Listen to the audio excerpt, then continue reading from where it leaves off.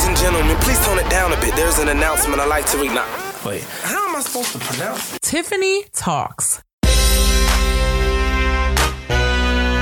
This is Tiffany Talks with Tiffany Linnell. Hate on me, hater. Now or later, 'cause I'm gonna do me. You'll be mad, baby.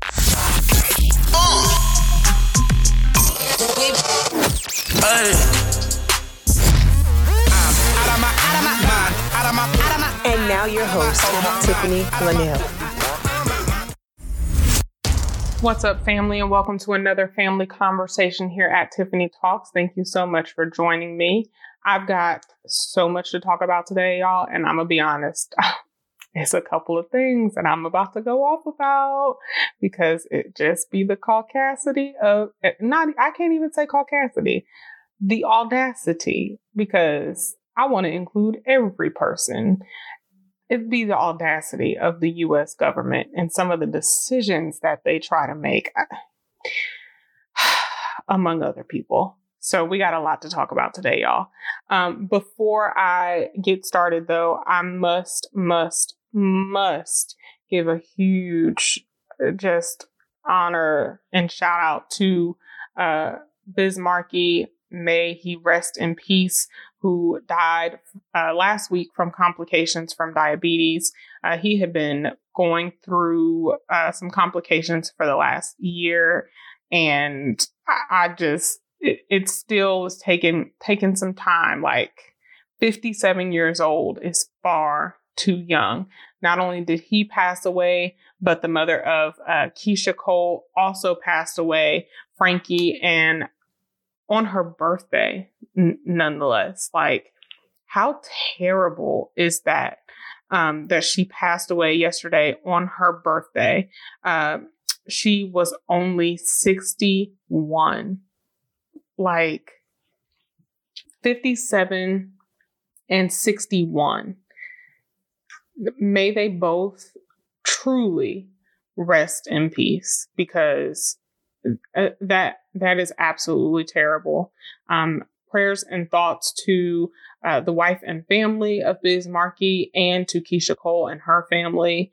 I can only imagine. My heart goes out to both of the families. You all know I also like to start each show with a bit of history. So over the weekend, it was a couple of things. So I got to go over a couple of things, y'all. Over the weekend on the 17th, it was the anniversary of Congress allowing the enlistment of Blacks in the Union Army. Not just Blacks, but former slaves. So, of course, this happened in July 17th, 1862, before 1865, when slaves were when slaves were freed in this country. So essentially, slaves who were former slaves signed up. They were able to be, my words, they were able to enlist in the Union Army to basically fight in this civil war for freedom that these soldiers already had. I read an interesting fact that some of the units, the previous job or title or whatever that was given to some of the former slaves were farmers. And there's a couple of articles and readings or whatever that said, oh, this was done to give them more dignity so that they were listed as farmers and not as slaves. But aside from dignity, even if that was the quote unquote reason, it also takes away from the fact of, one, what they were fighting for to begin with, and two, what they had to endure to even make it, to even be able to make it to the day where they were able to enlist in the Union Army in order to fight in this war. Again, that was for the freedom of the enslaved in this country. It is said that some 186,000 served, and of those, 38,000 died. But of course, numbers are, from back then, they're numbers. So July 17th. Now, also recently is the anniversary of the Black Power Conference. Amiri Baraka, who was born Everett Leroy Jones, was part of the planning for this Black Power Conference that was chaired by Dr. Nathan Wright. in 1967. It came right at the heels of the Newark Rebellion, which is a whole other story. But essentially, the New York Rebellion had Newark in flames for 5 days. So with his head bloody, he was fresh out of jail, fresh from the hospital. He had been beaten by a Newark police officer. They were calling a lot of the folks that were in power at the time were saying to call off the conference. They said, absolutely not. We're going ahead with it. It was a 3-day event at an Episcopal church in downtown Newark. It happened from July 20th to July 23rd in 1967. There were representatives from the NAACP, the Urban League, the Organization for Afro-American Unity. So it was a lot of who's who in the civil rights movement at the time. H. Rap Brown, who was at the time the new chairman of SNCC. Representatives from CORE were there. So it was a big deal. They went ahead with the conference, and it ended up being just what they needed. So Baraka led the way for some of the speaking that occurred, and literally he was fresh out the hospital, bandage on head. So a lot of Black history. If you want to know more information, of course, always look it up. Google it. Google is your best friend. Look at the Black Power Conference. There's an excellent book. Well, I won't do my book recommendations, but always just be listening to the show, because I like to give book and podcast recommendations and stuff of things where you can learn about some of these different events and things in history. But I want to make sure that I said that because of some of the things that we're going to talk about during our family conversation later on in the show. You don't want to miss that. I've also got a guest coming who's going to tell us a little bit more about what is going on in Cuba and with Cuban-American relations, and why Cuban Americans are coming to or traveling to Washington, D.C. in order to protest. So I have that. I have some updates on Biden administration. I have some information on stuff Texas Republicans are trying to get through in the House. And I have just a lot of stuff. So make sure you stay tuned, and I'll be right back. All right, so let's continue our family conversation. There's one day that I forgot to mention. July 18th was also International Nelson Mandela Day. It is a day to commemorate the memory of Nelson Mandela. For the last 12 years, this day has been celebrated. That day, July 18th, has been celebrated to honor the leader and the legacy that was Nelson Mandela. His commitment to just decency and justice is unmatched. So I honor you, Nelson Mandela. Also, Saturday was the anniversary of the passing of John Lewis, my former representative. May he rest in peace and truly rest in paradise. But I mentioned that, 1, to honor him. 2, I want to talk about the John Lewis Voting Rights Act. There's 2 acts that everybody's had their eyes on. I'm going to give you a very, very brief summary about them because President Biden did a speech last week in order to talk about voting rights. So I'm going to play that clip, and then I'll tell you a little bit about the acts. So here's President Biden. Even debating, even considering for the People's Act. Senate Democrats stood united to protect our democracy and the sanctity of the vote. We must pass the For the People Act. It's a national imperative. We must also fight for the John Lewis Voting Rights Advancement Act to restore and expand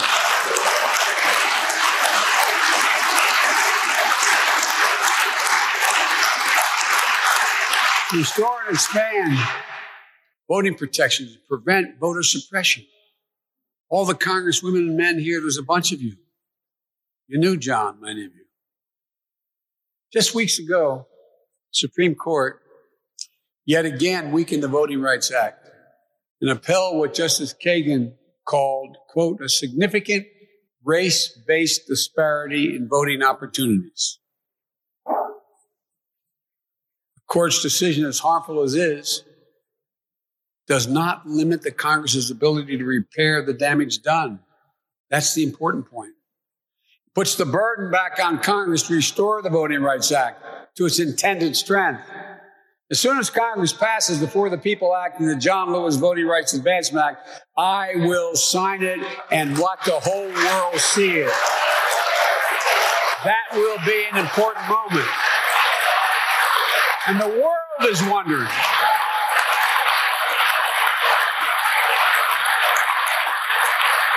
The world is wondering.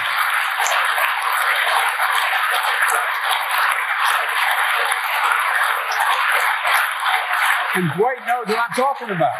For real. You know, the world is wondering, what is America going to do? We also have to be clear-eyed about the obstruction we face. Legislation is one tool, but not the only tool. And it's not the only measure of our obligation to defend democracy today. For example, Attorney General Merrick Garland announced that the United States Department of Justice is going to be using its authorities to challenge the onslaught of state laws undermining voting rights in old and new ways. The focus will be on dismantling racially discriminatory laws, like the recent challenge to Georgia's vicious anti-voting law. The Department of Justice will do so with a voting rights division that my request is doubling its size and enforcement staff. Civil rights groups and other organizations have announced their plans to stay vigilant and challenge these odious laws in the courts. In Texas, for example, Republican-led state legislature wants to allow partisan poll watchers to intimidate voters and imperil and impartial poll workers. They want voters to dive further and be able to be in a position where they wonder who's watching them and intimidating them, to wait longer to vote, to drive a long way to get to vote. They want to make it so hard and inconvenient that they hope people don't vote at all. That's what this is about. This year alone, 17 states have enacted, not just proposed, but enacted 28 new laws to make it harder for Americans to vote. Not to mention, and catch this, nearly 400 additional bills Republican members of the state legislatures are trying to pass. The 21st century Jim Crow assault is real. It's unrelenting. And we're going to challenge it vigorously.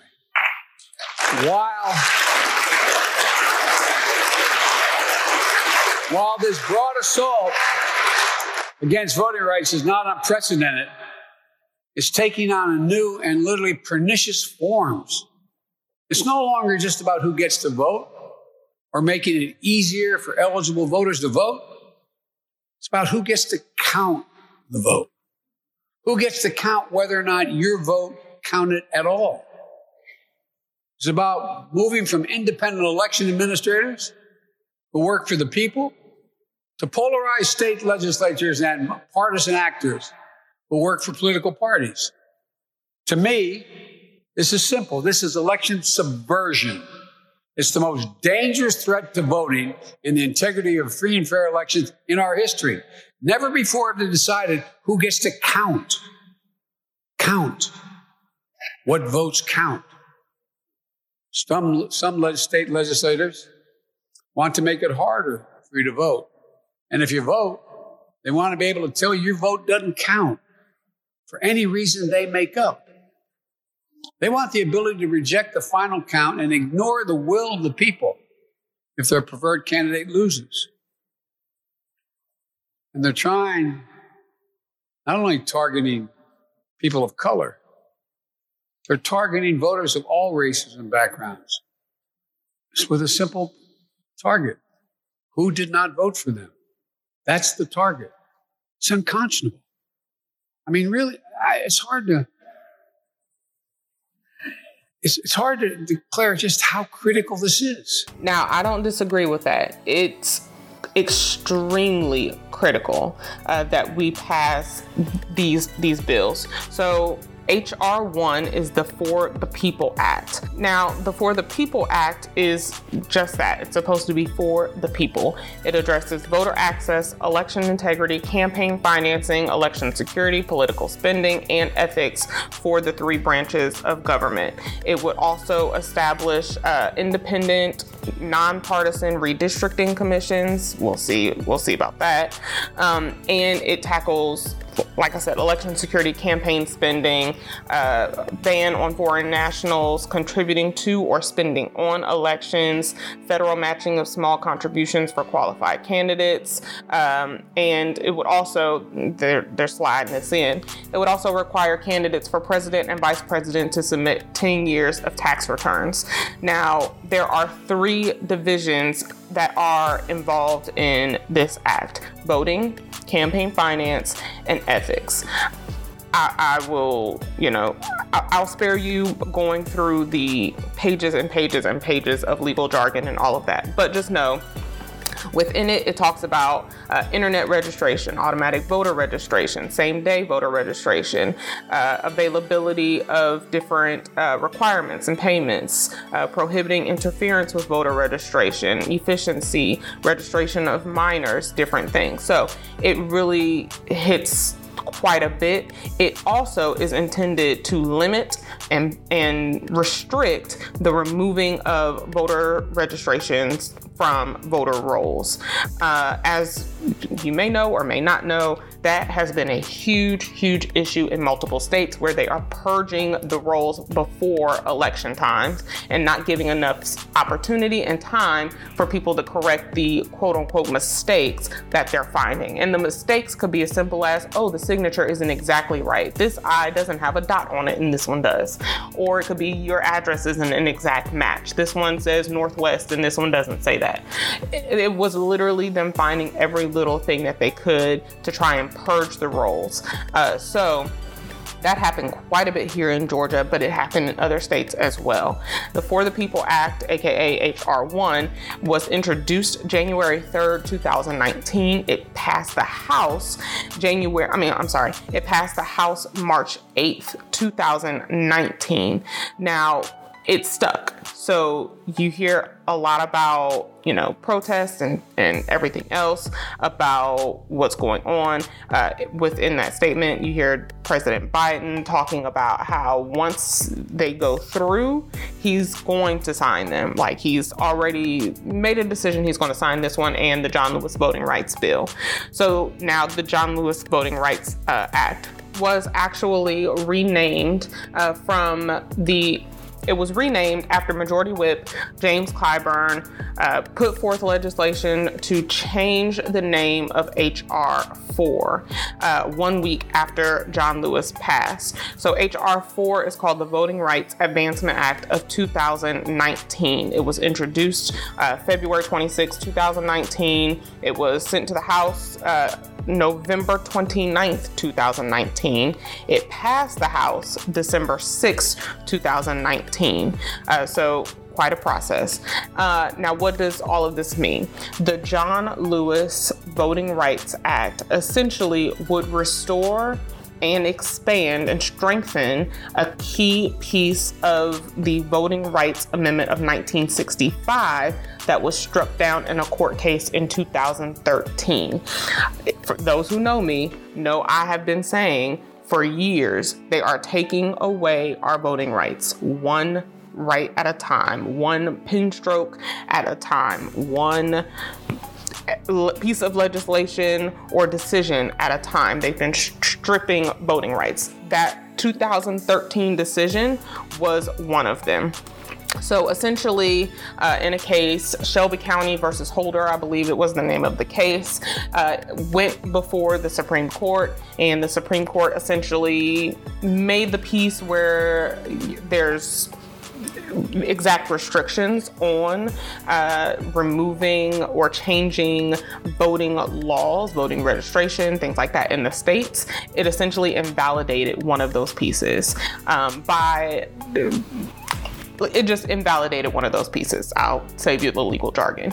So that is why over the last few years, over the last 7 to 8 years, you've seen different states passing different laws, changing rules very quickly. It's because that federal oversight was essentially invalidated in 2013. So that was a huge moment and a really big issue.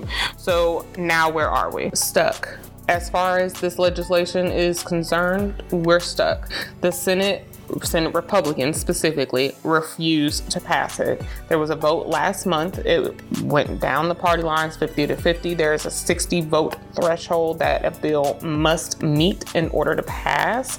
It did not meet that threshold. And of course, on the GOP side, they're saying this is a power grab by the Democrats. And this was, done before all of the voting restrictions even came into play in states. That's not true because they've been doing this like I said, when the Supreme Court invalidated that piece in the 1965 Voting Rights Act amendment, they struck it down, and states have been doing this for a couple of years now. So that's not true. Now, there are a couple of options to go ahead. However, the pivot is that because we may not get this federal oversight before our next set of elections, advocates and activists and even different politicians are refocusing. Not that we're letting this go, because we're not. That fight is not over. It just is stuck right now. Now the plan is communication. The next few elections, they are going to do everything in their power to change the rules, purge the rolls. You saw here in Georgia, you can't pass out water. Let me tell y'all something. I'm gonna be passing out water. I'm gonna pass out whatever the hell I want to pass out. So that's that on that. Can't pass out snacks, which they tried to do last year when we were doing poll protection and election work. We were passing out snacks and water and things like that. I went to 2 polling locations where they tried to send officers to say you can't pass out snacks here, blah, blah, blah. And the argument is that, you're essentially bribing people to vote for a certain person. No, we're passing out snacks because they are 5, 6, 7, 8 hour lines, and it's Georgia and it's hot and people get hungry.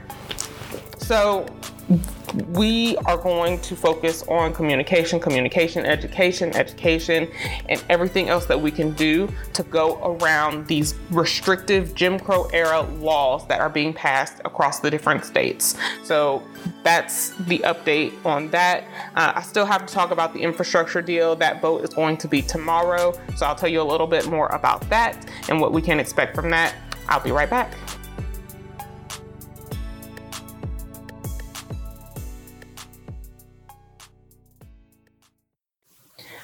Welcome back to Tiffany Talks. So in the last segment, I talked about the infrastructure deal that the Biden administration is trying to get through. You've probably seen it in the news. It is like, he's been trying to do this for a minute. So I'm here to summarize what exactly is in the infrastructure deal. So essentially he being, of course, President Biden, is trying to improve our economy and our infrastructure here in the United States, which I'm not gonna lie, it's pretty bad. We got a lot of work to do. It recently lost an IRS provision that would strengthen IRS enforcement to crack down on tax, things, tax evasion, tax laws, all of that other stuff. But it is nearly a $1 trillion, that's with a T as in Tom, $1 trillion bipartisan infrastructure deal. Can you imagine $1 trillion? Anyway, the plan is to reimagine and rebuild a new economy. It's called the American Jobs Plan, and it's supposed to invest and create millions of jobs, rebuild the infrastructure, and get this, essentially try to help the U.S. compete with China. We are the wealthiest country, but we are 13th when it comes to overall quality of our infrastructure. Bridges, roads, the potholes that almost took your tire out last week. Yeah, the water systems are garbage, as we all know. Does Flint have clean water yet? Right, okay. The electric grid is vulnerable to horrific outages. And let's not even discuss the disparities in high-speed internet and quality housing that we've been talking about, that the pandemic only exacerbated and really brought to the forefront of everybody's eyes. But there still isn't enough work being done for that. Anywho, according to Biden, it is important for us to strengthen our infrastructure and competitiveness and create good paying union jobs for the future. The main focuses are climate crisis and the ambitions of China, prioritizing and addressing longstanding and persistent racial injustice, and it's targeting 40% of the benefits of climate and clean infrastructure investments to disadvantaged communities that have been impacted by the market-based transaction to clean energy. He is also proposing to fix the corporate tax code so that the incentives for job creation and investment remain here in the U.S. And it stops, or it's supposed to try to prevent any unfair profit sharing to tax giants, and make sure that large corporations are paying their fair share. He wants to set the corporate tax rate at 28%, discourage offshoring in the race to the being bottom of the barrel, basically. Prevent U.S. corporations from inverting or claiming tax havens as their residence, Trump. Deny companies expense deductions for offshoring jobs and credit expensing, what a lot of corporate America companies have been doing, and basically selling jobs to overseas employees. Enact a minimum tax on large corporations' income and ramp up enforcement against corporation. He wants to fix highways, rebuild bridges, upgrade ports, airports, transit systems. Come to Atlanta. We've been trying to, never mind. Anyway. Deliver clean drinking water, a renewed electric grid, high-speed broadband to all Americans, y'all. There are districts that have extremely high numbers of students that just did not attend school during the pandemic because they either didn't have internet, or they didn't have a computer, or they didn't have either one of those. It is a real problem, especially in rural America. But you don't even have to go to rural America in order to experience this. I lived in inner city Atlanta for a period of time and could only get like 3 megs down. I was like, so you want me to send an email? And barely.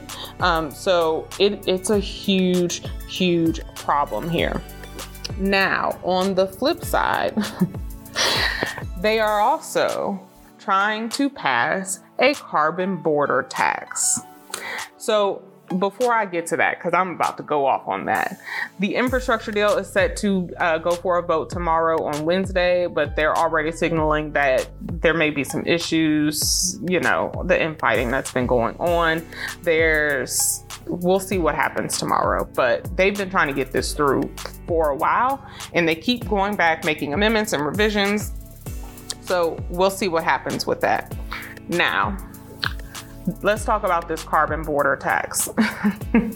Y'all. So y'all are familiar, those who have listened to the show before, you are familiar with my best friend Erica, who is an eco-womanist, and she comes on and talks about all things eco-womanist, among a plethora of other things, because she's dope and she's smart. So I had to message her and say, am I reading this correctly? Because I want to make sure that I'm reading this for the trash that it actually is. So Democrats are proposing a carbon border tax, which would essentially impose a tax on imports from China and any other country that's not significantly reducing their planet warming pollution. Y'all, let me not laugh yet. It's supposed to raise as much as $16 billion annually. Experts are saying it would almost certainly provoke America's trading partners and create extreme diplomatic challenges ahead of the United Nations climate negotiations that are set for this coming November. Now, keep in mind, when Biden got into office, he got us back into the Paris Accord, which is the agreement among a plethora of nations to basically say that we will reduce our carbon emissions and pollution by the year 2030. All the different countries had different ways of doing it. This is allegedly one of the ways that the U.S. wants to do it. It's supposed to be attached to a $3.5 trillion budget resolution, which is another resolution the Biden administration is trying to get in.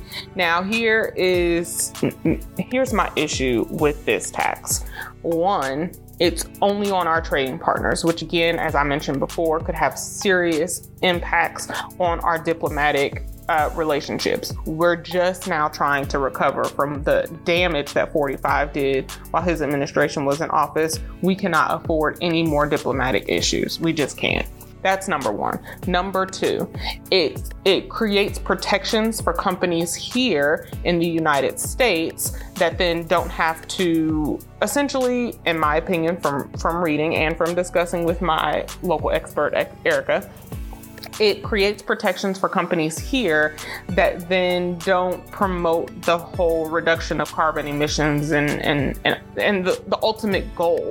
It gives them protections from being penalized for what they are contributing to climate change, to pollution, to carbon emissions. Like, really? This is the audacity. America really got some nerve. Like, the United States really has got some nerve. We are one of the biggest contributors to emissions and to pollution. And y'all want to impose taxes on our trading partners and not do enough to actually handle the companies that are here on United States soil? How does this make sense to you? Not only that, this is a Band-Aid compared to what we actually need to be doing. And I know this is just a part of it, but I just don't think that this tax is it. While it could have some benefits and it could raise, like I said, as much as $16 billion, what are the impacts to our diplomatic relationships, and what are going to be the impacts to the end user consumer? Because the tax will go on things like iron, steel, crude oil, natural gas. So iron, steel, and aluminum are the top three things that would be taxed. So what are you doing to actually impose these regulations or impose some regulations on U.S. businesses? Because it looks like it gives more protections than it does regulations. So problem number one, what is that going to do to our relationships? And what does that do to the end user, the bottom dollar price and impact to the end user, us? So go back to the drawing board is all I gotta say. I've got more show coming up for you. You don't want to miss it. I'll be right back. We're taking a quick break. More Tiffany Talks after these messages. Welcome back to Tiffany Talks. So if you missed it, in case you missed it, last week, Reverend Al Sharpton and Ben Crump agreed to represent the family of a white teen who was shot and killed by the police. 17-year-old Hunter Britton was shot and killed by Lonoke County Sheriff Sergeant Michael Davis during a traffic stop. The officer has been an officer since 2013. He, per usual, was placed on administrative leave and days later was then fired for failing to turn on his body camera before the shooting. Not fired because he killed a teen. Fired because he didn't turn his body camera on before the shooting. I just wanted to make that clear. Now, Ben Crump, of course, is the civil rights attorney who has represented the families of Trayvon Martin, George Floyd, Michael Brown, Breonna Taylor, and many more. Y'all know who Reverend Al Sharpton is. So they are hoping that by taking on this case, that it'll increase that it'll increase support for the Policing Act. Let me tell y'all something. one, I don't have an issue with them. You know, I'm sure there are people who are like, well, why are they representing the family of a white teen? It's supposed to be civil rights. Because it's civil rights. And because, yes, the unarmed murders of Black men, women, and children in this country are a freaking problem. And y'all know I didn't want to use that word, but I'm trying to be good. God is working on me. It is a problem in this country, period. Hands down. Y'all been killing us for centuries. I'm not changing my mind on that. I will say, however, we have an overall policing problem in this country that has to be addressed. It just does. So yes, while killing us has been going on for centuries, and that needs to stop because Black Lives Matter. And that's the bare minimum, period. We have a policing problem that we need to address. We need ethics. We need different teaching, training protocols and procedures for policing in this country. Again, did y'all hear me say he was fired because he didn't turn his body camera on? Not because he murdered a teenager during a traffic stop. This is a problem. So, you know, we'll see how that case ends up. In other news, y'all, the first felony conviction has been handed down for the Capitol riot. A Florida man received 8 months. He was 38. He was arrested February 16th after the FBI received a tip on who he was and where he was.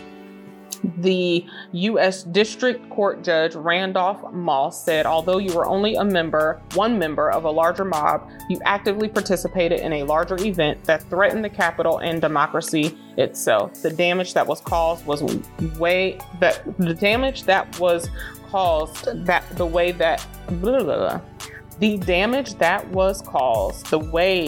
it was caused was beyond a several-hour delay of the vote certification. It is a damage that will persist in the country for several decades. Not only that, y'all are garbage, okay? And that's just that on that. Like, I don't know that 8 months is enough. I'm gonna take it because we don't really have a choice. I just don't know that that's enough. But that's the first felony sentence that's been handed down. I got more show coming up for you. You don't want to miss it. I'll be right back. Greetings and welcome back to Tiffany Talks. If you've missed any of this show, be sure to check out the podcast on Spotify, Apple Podcasts, and Stitcher. This piece of the show you can actually also watch. It'll be available on Facebook this evening. I don't know why I can't talk today. It'll be available on Facebook this evening, so be sure you check this out. I have an amazing guest and contributor to the Unmuted family, the Boss FM family. This is Ashley Gonzalez, who is a BNA correspondent and a Tiffany Talks contributor. Hey, Ashley, how are you? I'm good. How are you? I'm really good. Thank you so much, number one, for coming and talking with me today. I just knew I had to get someone who could speak to what we're going to talk about much better than I could. So I wanted to have you on to talk about what's going on in Cuba and Cuba-U.S. relations. It's been an interesting situation, not just now, but for the last few decades. So can you tell us a little bit more about the situation that's going on? Okay, so last Sunday, people across every single municipality in Cuba decided that enough was enough, and they started rebelling against the communist government. This is a long time coming. It's been building up for years, but right now the biggest issues is that COVID-19 cases are going up significantly. Last week, in one day, there was 47 deaths and 7,000 cases over all the country. And they don't have vaccines because the government chose not to join the WHO's COVAX agency. They say they're doing experiments to create their own vaccine, but there's been not much progress on that. The hospitals are poorly conducted. There's only certain hospitals that you can go to, and even there, they don't have enough equipment. They have, unsanitized equipment because they just don't contribute to getting them more supplies. There's not enough medication. The economy, because of the pandemic, nobody can come in and out of Cuba. The economy declined by 11%, and that's the worst it's been since the Soviet Union fell. People are living off basically like $25 a week, and there's no opportunity to move forward unless, you know, you're a supporter of the government or, you know, you have ties with the government. And even then, it's barely enough. There's a lot of food shortages. They can't bring food in, they can't get food out. People go days without eating, and on top of that, they only give you a certain amount that you can buy for a certain amount of time. So let's say a week or let's say a month, you can only get like 40 grams of beans, 40 grams of rice, and that's just the basics. If you want to go get meat or something like that, you end up having to go into the black market, which is illegal. There's a lot of censorship too. You can't post anything against the government on Facebook, on Twitter. You have to stay quiet on your opinion. If not, you're either going to get executed or you're going to get jailed. There's power outages for hours at a time. And the president, which is Miguel Diaz-Canel, hasn't done anything. He doesn't want to see his people prosper. So usually people will stay quiet. They will just deal with it. But they said enough is enough. We're not tired anymore. We're not scared anymore. We're just going to go. We're going to fight you until you guys give us what we want, which is freedom. There was a quote I saw that they said, the people in Cuba are so hungry that we ate our fears. Oh, wow. So they're just going to keep going until they get actual change in their country. The Cuban president has tried to calm it down. He did go on public television the day it started, which was last Sunday, and he said, I want anyone who supports the government, which are the revolucionarios or the revolutionaries, the military, especially the Black Berets, which are the special operations, and the police, to fight these protesters. So it's just been chaos in the streets. There's been people raiding houses. If you even speak out against the government, or if they find out that you were protesting, they raid your house, they beat you to keep you silenced. And they've been kidnapping young boys, ages 16 and up, to join the military. Oh my gosh. You said 16 and up to join the military? Yep. They've been raiding people's houses, taking their kids. They don't show this on social media because they did cut off the internet and now they brought it back in, but barely. But I did see that they were using VPNs, and I saw that they were actually murdering people. They murdered an innocent, they murdered a newborn, they murdered a 13-year-old to death, and there's been more deaths that have been reported, but we just don't know about it. The last time something like this happened was in 1994. It was the Maleconazo. So people took to Havana, which is the capital, and they basically protested for Fidel Castro, which was the person who took over Cuba, was the president at the time, to let them go free. But that wasn't at a larger scale. This only happened in the Malecon area of Havana. So this is pretty much like the biggest revolt they've seen in 62 years. Wow. So you mentioned this is the biggest one they've seen in 62 years, but the Cuban infrastructure is not, I mean, it hasn't been what it could be for the Cuban people in a while, right? I mean, now I'm not an expert in the least. I've only been to Cuba once, but I remember when I was there, you mentioned Wi-Fi being barely there. It's not necessarily excellent Wi-Fi infrastructure anyway.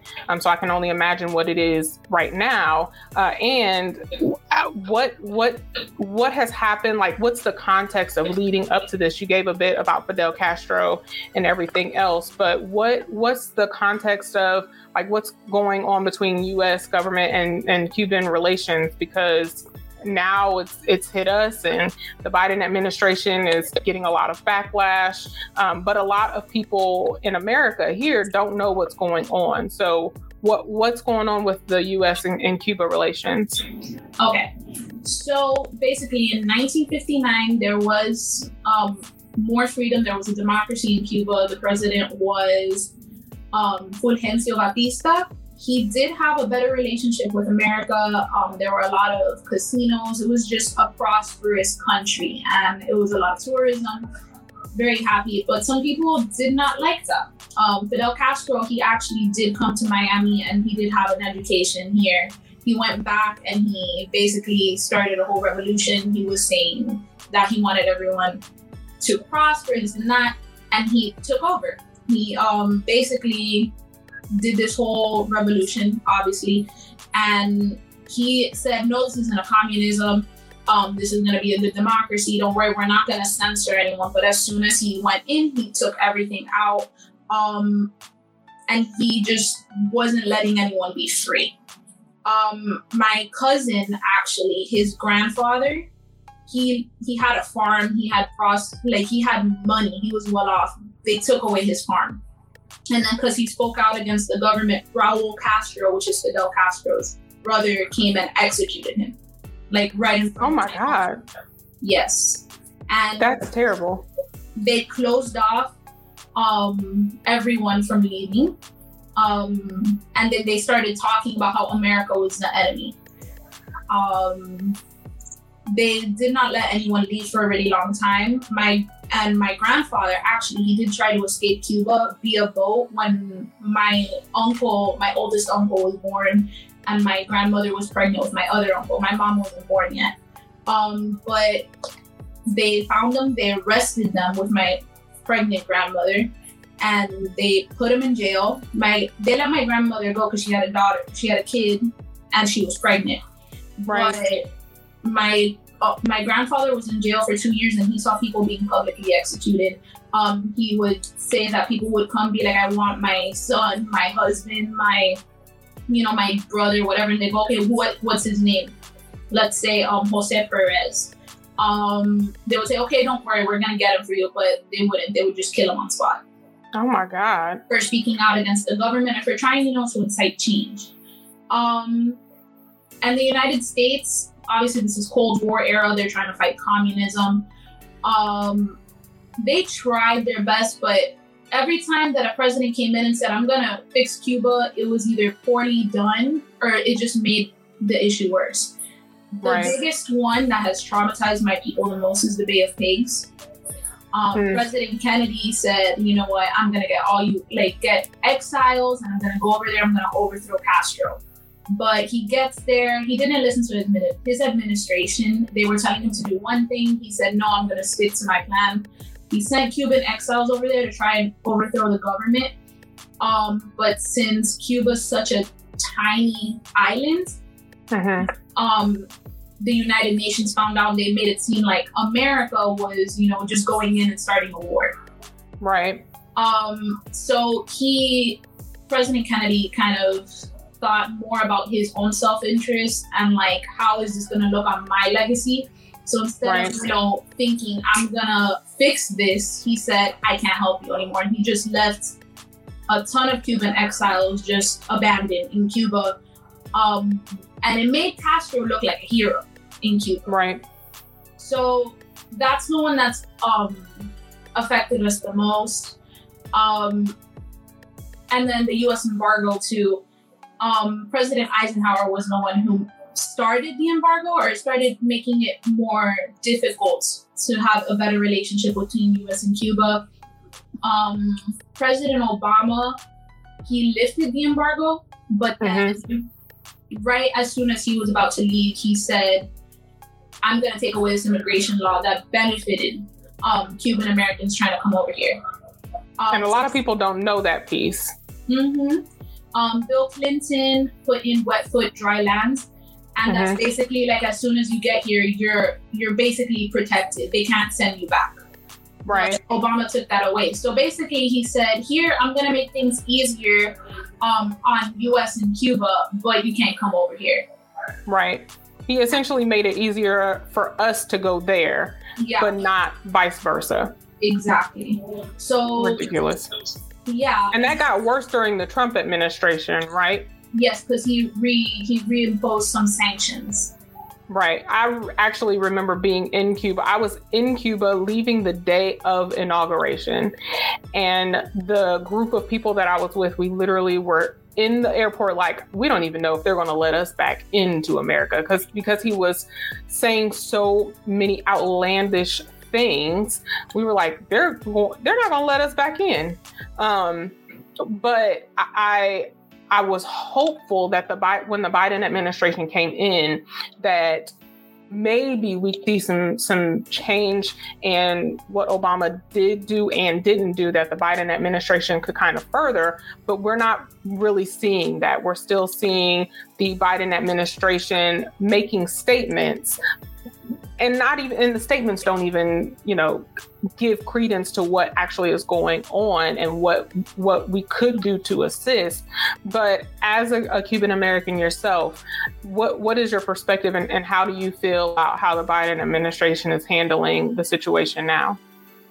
I'm actually very disappointed. I don't have very much political agenda. But I expect whoever's president to try and help us as much as they can. And when, we're the greatest superpower in the world, and they're just like, oh, okay, we're supporting you guys. We're glad that you're taking a stance, but we're not gonna do enough to help you. It disappoints me, especially when it's been 62 years and every single time they're begging America to help. There on Sunday, I saw a picture. They were putting the American flag. They were waving the American flag. They were saying, we want freedom. They're basically begging America to help, and they want it because at this point, it's either the Cuban government's going to kill everyone or they're going to have to make change themselves. Right. And America to just be like, oh, we want it. Well, we're supporting you. It's not enough. And at least for me, I've been taking to social media to spam the president. Every time he posts something on Twitter, I'm like, that's great, but what are you going to do about Cuba? That's right. Great. I literally spammed him on Instagram. He posted something and I literally put SOS Cuba until Instagram was like, that's enough, can't stop. You can't keep commenting on his post. And I've literally sent a message to the White House online. I went on the contact area and I was like, listen, this government is killing its people and they're literally begging for help. The least you can do is try to get, if you can't do anything, try to get another country.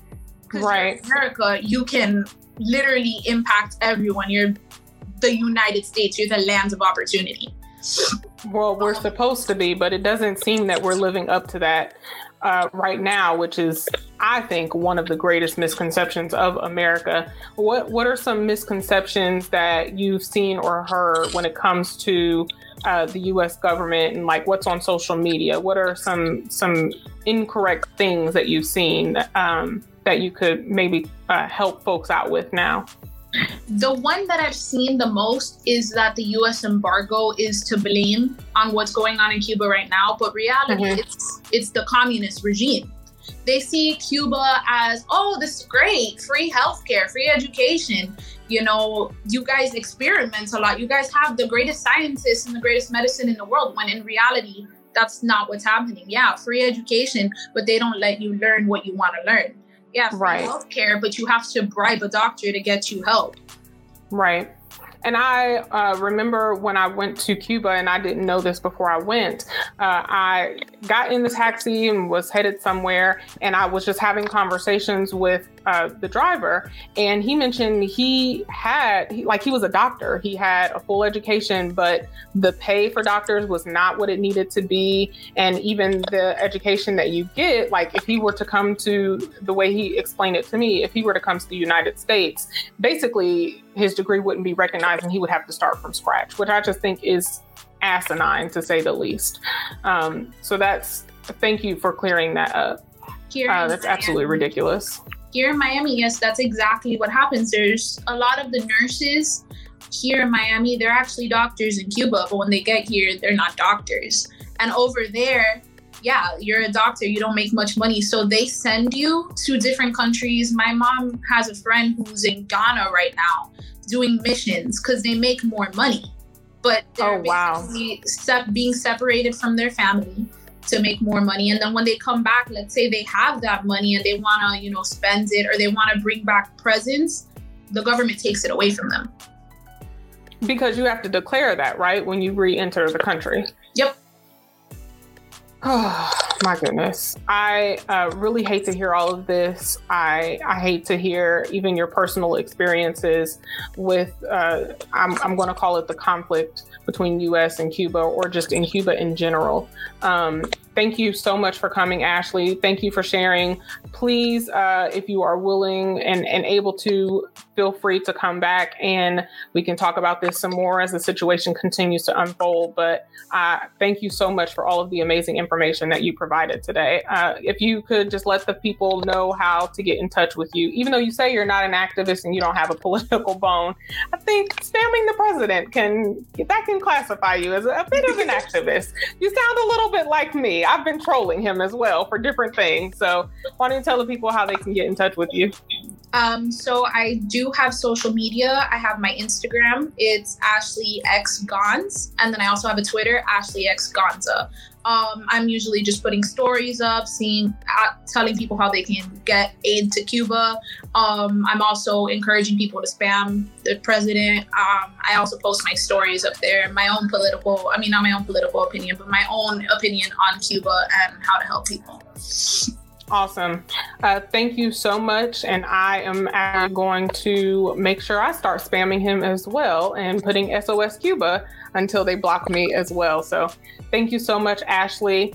You want to keep it locked here for more Tiffany Talks. If you want to hear any more of the show, be sure to check out the podcast, Spotify, Apple Podcasts, and Stitcher. I'll be right back. We're taking a quick break. More Tiffany Talks after these messages.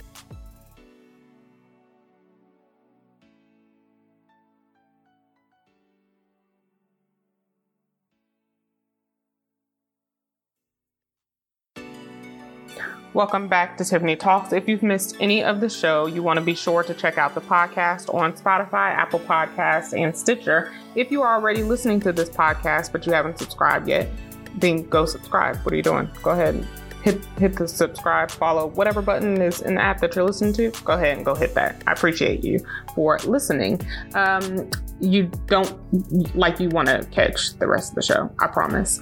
In the last segment, we were talking about, I was talking to Ashley about what's going on between Cuba and America and what's going on in Cuba.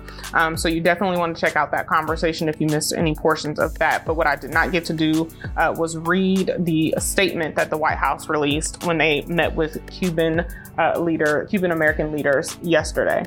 It's very quick. Today, Senior Advisor and Director of the White House Office of Public Engagement, Cedric Richmond, and Senior Director for the Western Hemisphere for the National Security Council, Juan Gonzalez, met with Cuban American leaders to listen to their policy recommendations and concerns in light of the recent unprecedented demonstrations unfolding across Cuba. Administration officials underscored that the White House is monitoring the situation in Cuba closely and that addressing the moment and ongoing situation in Cuba is a top priority for the administration. They also affirmed what the president said last week, that the demonstrations are the direct result of a failed communist government, and reminded the leaders that the president stands firmly with the people of Cuba. Stakeholders shared what they've done over the last week to help elevate the voices of demonstrators in Cuba and provided their recommendations for how the U.S. government can help. Today's was the latest event in ongoing work the White House has done to reach Cuban American leaders following the historic demonstrations. Again, that was yesterday on the 19th. If you ever want to read any statements or releases or anything else from the White House, of course, you can go to whitehouse.gov. That's where that statement is. But here's what I want to say about that. Don't just listen, do. Actually do something to help the people of Cuba. Listening is great. Thank you for listening. Do something about it. And that's all I'm going to say on that. Also last week, Olivia Rodrigo visited the White House to encourage youth to get the COVID vaccine. Olivia is a pop star. She went last Wednesday and met with Chief COVID Advisor Dr. Fauci and President Biden. to record some videos to encourage young people to get the coronavirus vaccine. Now listen, y'all, these Delta variants are on the rise. Y'all wear your mask. Wear your mask, okay? Go get the vaccine if you have not. She says she was honored to help spread the message on youth vaccination's importance, and also offered to help the Biden administration in any other ways that she can.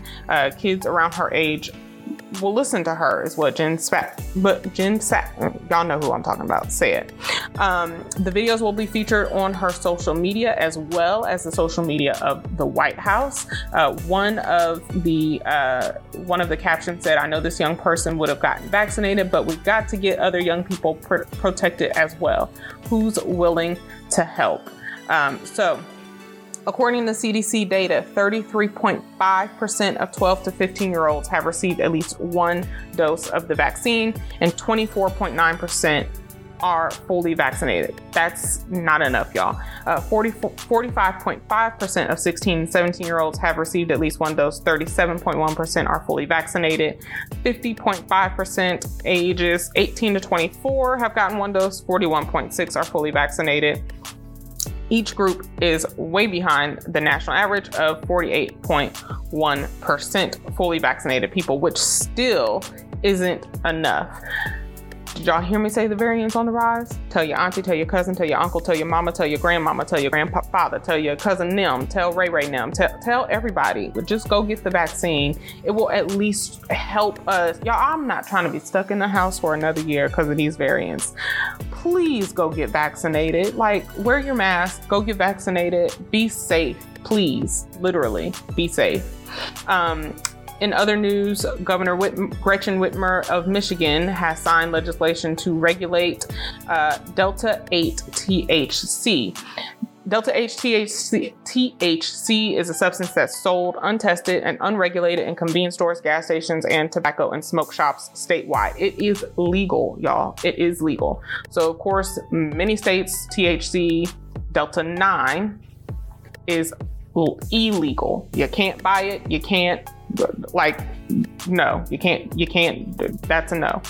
Hemp is legal. Delta 8 is also legal, but Delta 8 is largely unregulated. So there's a lot of concerns with it, because it's unregulated, that it doesn't really have any standards that packaging or products have to meet in order for it to be safe for consumer use.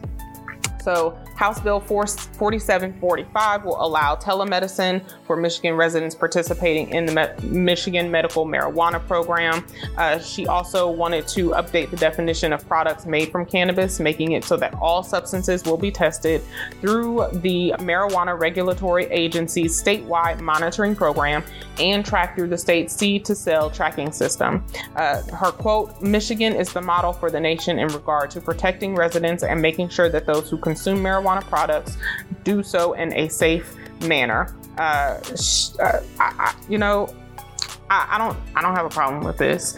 I just have a problem when states and regulators just flat out ban things. Like, again, y'all know my stance. Don't ban it. It hadn't killed anybody. Marijuana, that is. Regulate it like you do alcohol if you need to. Alcohol has killed far more people than marijuana has. So let's just regulate it, legalize it, and move on. Come on, y'all. Also, Boston has overhauled its admissions to exclusive exam schools.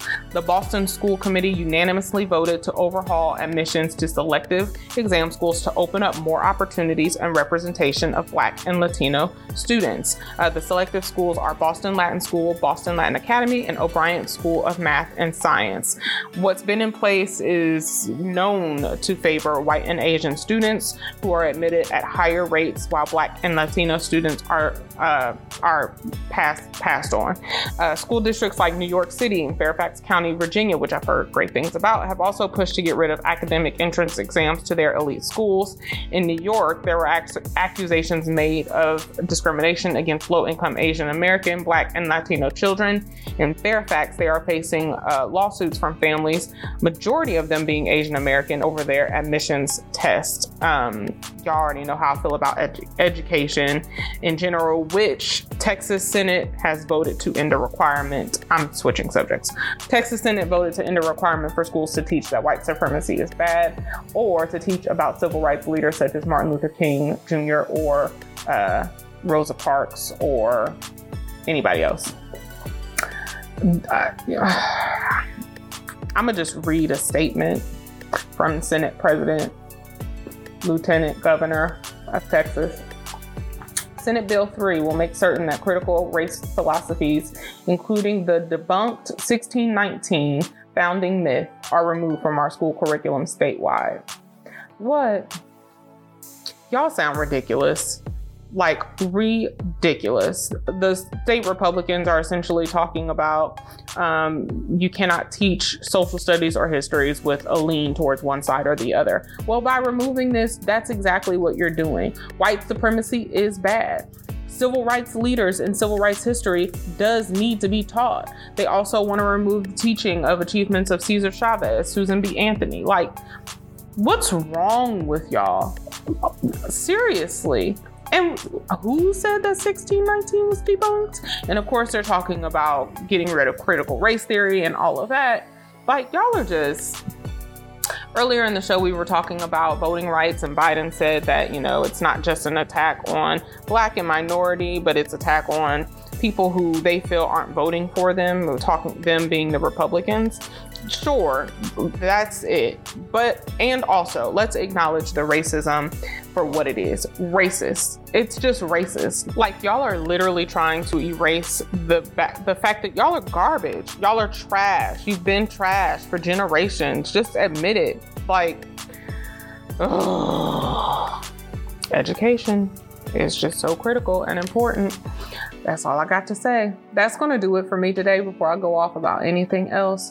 Y'all, seriously, as always, be safe, be blessed, and let God be God today. Emphasis on be safe and let God be God today. Yeah. Don't forget to check out the podcast, follow and subscribe. That's going to do it for me. Y'all, be safe out there.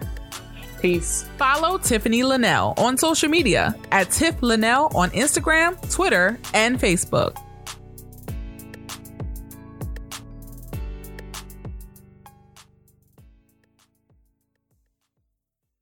The Tiffany Talks Podcast, powered by Boss FM.